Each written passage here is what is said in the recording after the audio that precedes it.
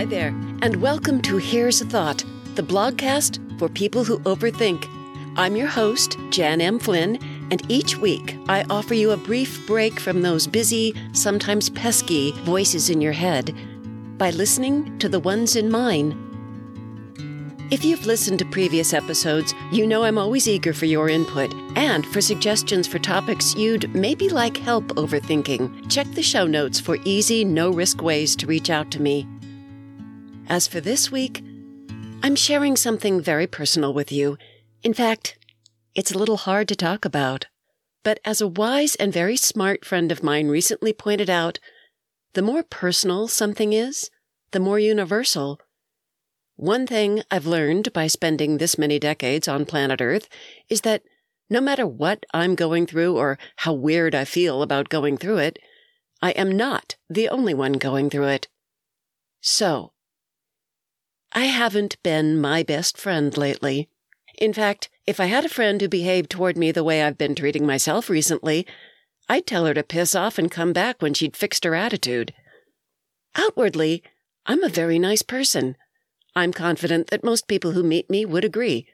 I'm friendly, I'm interested in people, I'm fairly empathetic, and I like almost everyone I meet. I'm not easily offended or judgmental or terribly critical. Inwardly, it's a different story. At least it has been lately. Lately, inside my head, it's like I've had the Janis Joplin version of Down on Me. You know, the one that was released in 1967, playing on a continuous loop. I will spare you the Janis Joplin impression, but you remember the lyrics? Down on me, looks like everybody in this whole round world, they're down on me. Except, it isn't everybody in this whole round world who's down on me. It's just me. Here's what this sounds like inside my head. Me. I feel sad, bad, and stuck. What's wrong with me? Also me. Good question. What is wrong with you? You've got a wonderful, loving husband. Your adult kids are happy and thriving. You no longer have to punch a clock. Your time is yours. You've got your health. What are you whining about? Me. You're right. Who am I to complain? Other people have real problems. What right do I have to feel sad or bad or stuck? Also me. My point exactly. So get off your butt and go do something productive.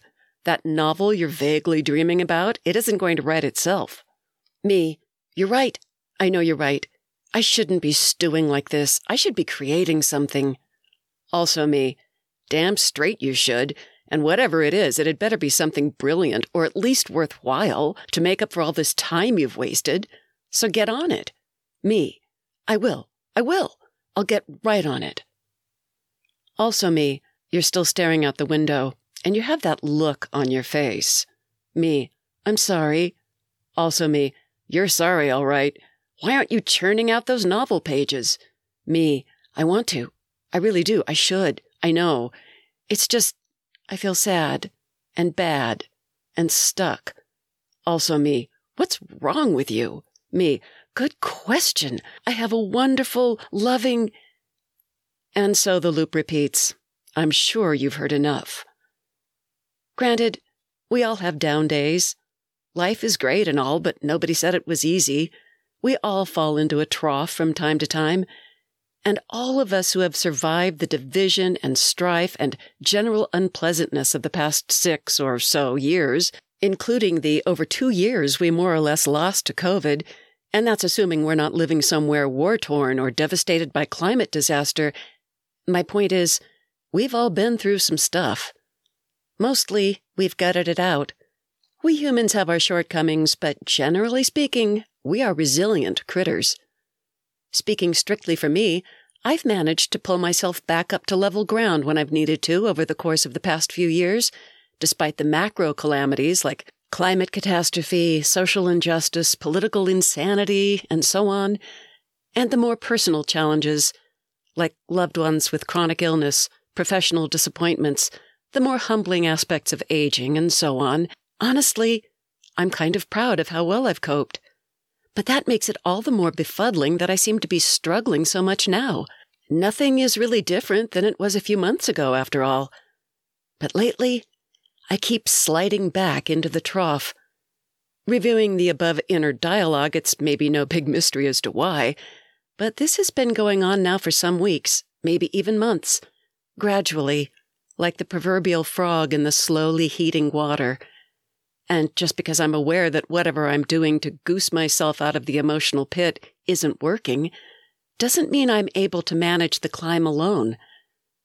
One gift of the aging process is the realization that time is shorter than you think.